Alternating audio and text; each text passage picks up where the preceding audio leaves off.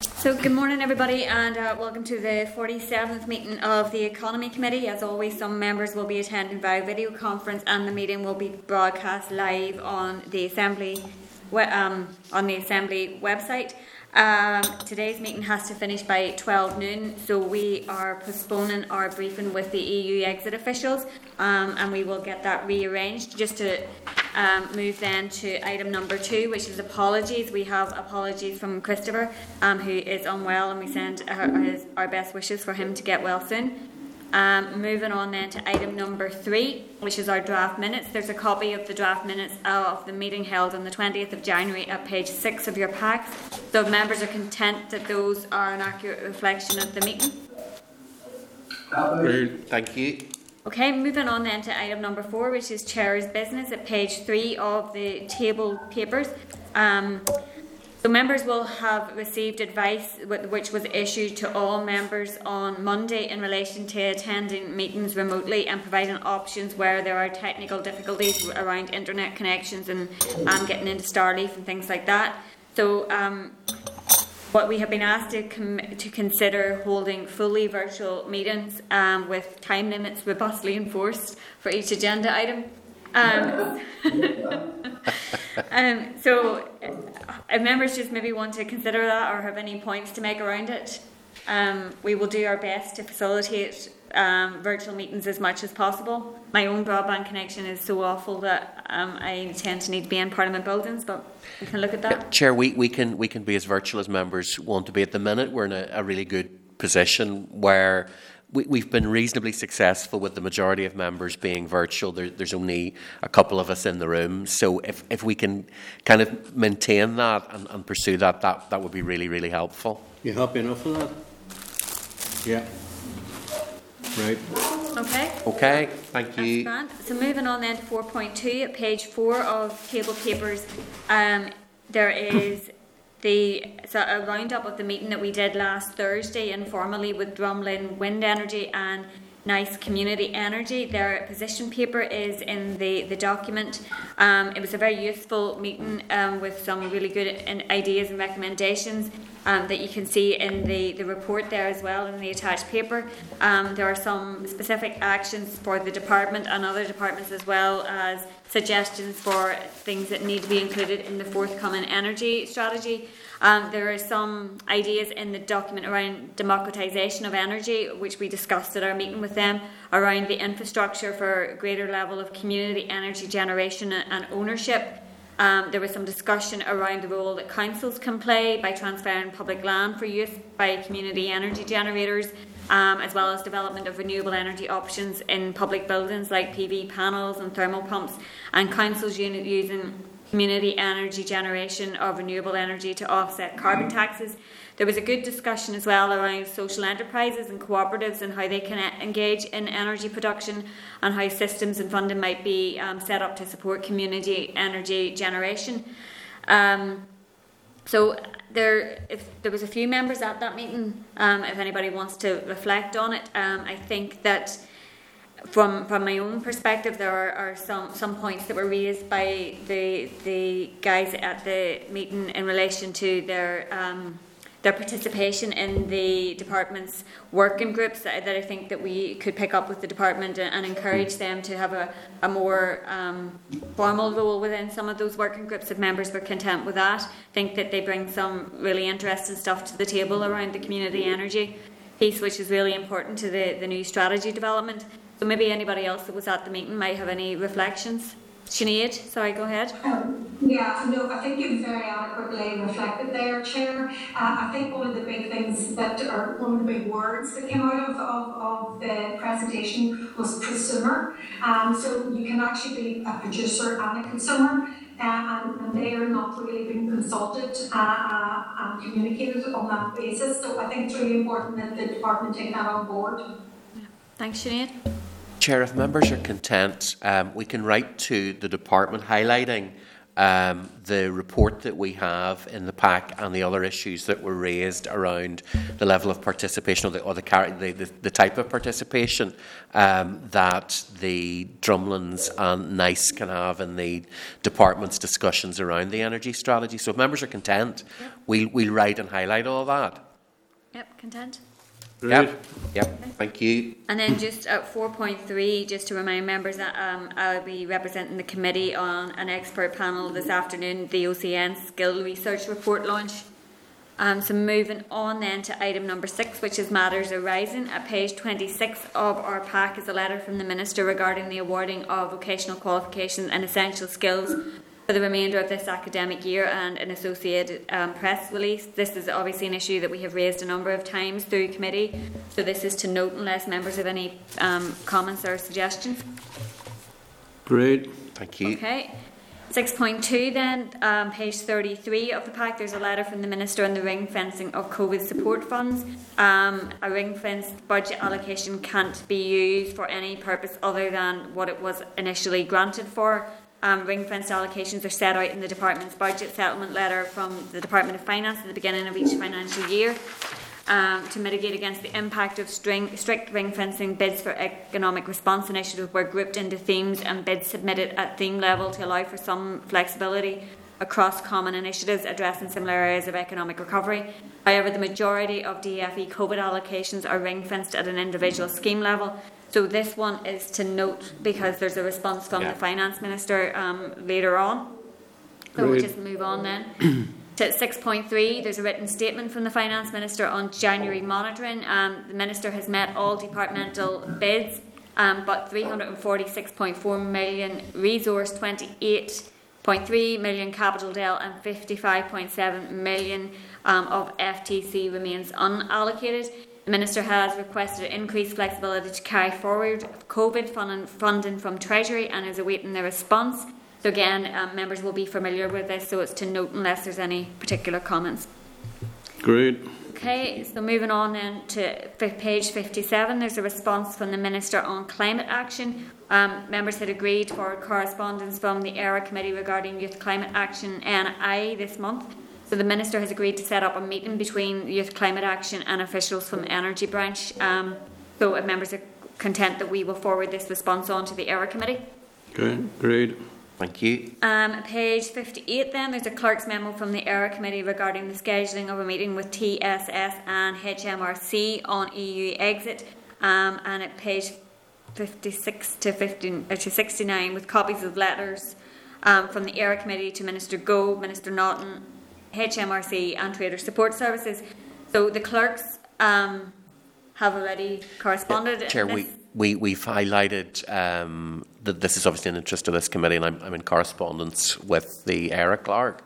The idea being that any briefings they get will obviously be Hansarded, but that we might seek to have input from this and other committees as well when those briefings take place. So we're working on how to do that in the easiest way possible, and we'll come back on that.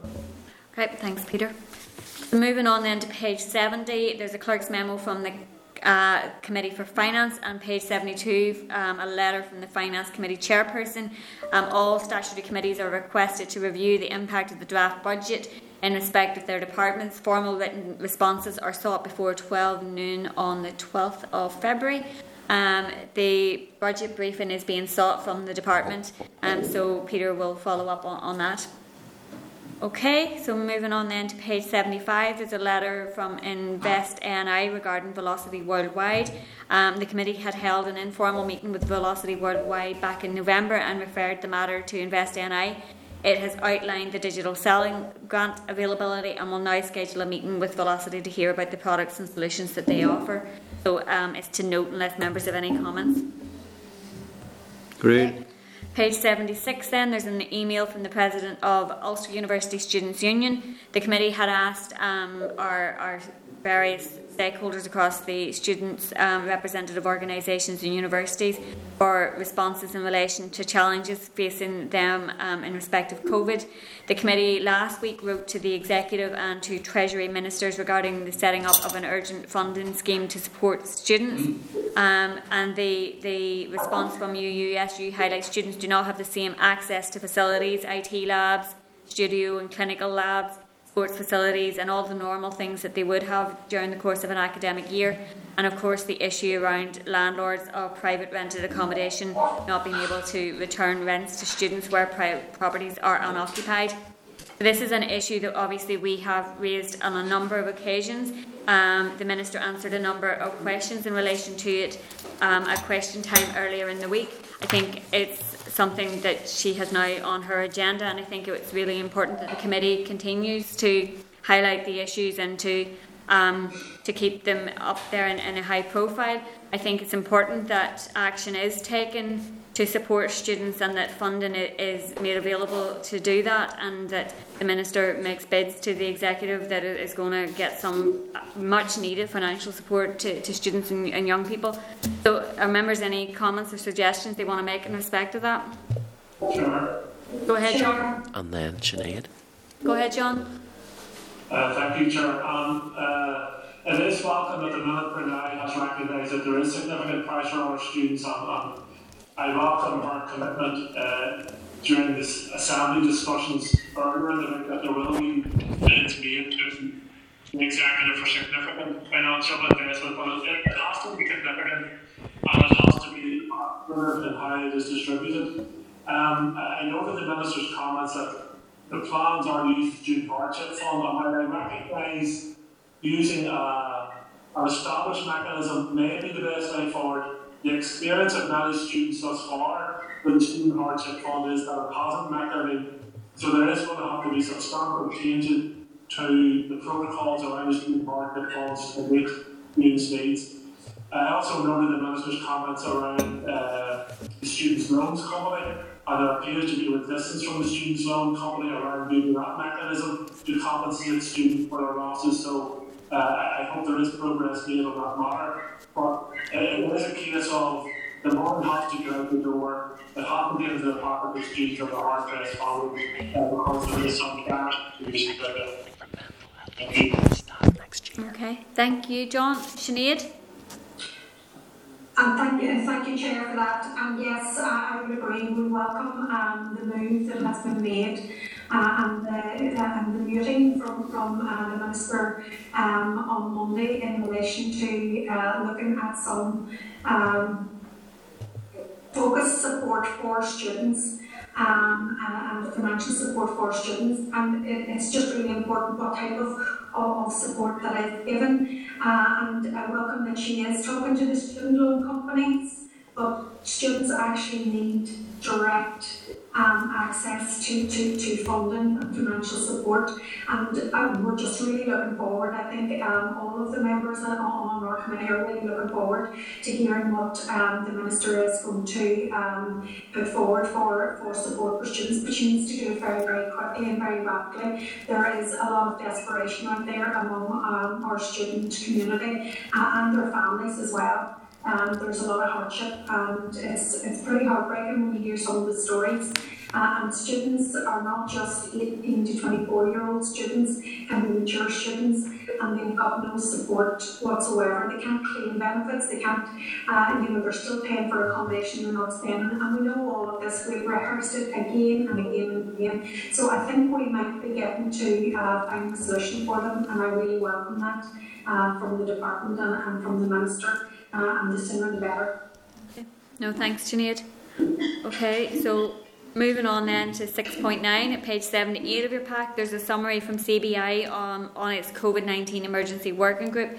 It raised issues in relation to COVID testing and vaccines for staff, in relation to business rates relief and local business travel. So it's to note at this point, and I'm sure these will be issues that we'll return to. Members contend? Agreed. Page 80 then, there's a report from KPMG on the small-scale wind sector. The report was written on behalf of Renewable Energy NI to address questions and concerns which have been raised in relation to excessive returns to developers of small-scale wind under the NIRO. Renewable NI had written to the Minister in October in response to the Audit Office report generating electricity from renewable energy, challenged in some of the statements. The report was referenced during the informal meeting with the community energy suppliers last week. I'm sure it's something we'll return to in relation to our energy strategy Sure, work. yeah, we're using it as part of our, if you like, pool of information for going forward in the energy strategy. Okay, members content to note? Agreed. Moving on then, page 122, there is a letter from the Presidents of Queen's Students' Union, and again highlighting issues that will be familiar to the members in relation to student fees, housing and also mental health impacts of COVID. Obviously we've just discussed how the Minister has responded to those and the actions we've already taken, and mental health issues do remain high up in terms of those that are raised with us and are something that we have also raised with the Minister. And just moving on to the next response, it's actually from the Minister regarding student mental health, welfare and wellbeing, and the Minister is outlining she's met with the Executive's mental health champion, is sharing details of what the further and higher education sectors are doing to support the welfare and mental health of students, and a further meeting has been arranged to discuss more support. The Minister welcomes the committee's call for an executive-wide approach to these issues. So, have members any comments or anything to want to make in relation to that, or are they happy to note for now? Agreed. Okay, thank you. Moving on then, page 20 of table paper is the department's weekly sit-rep, highlighting some of the key issues for the department over the course of the week. So, are members content to note? Yeah, agreed.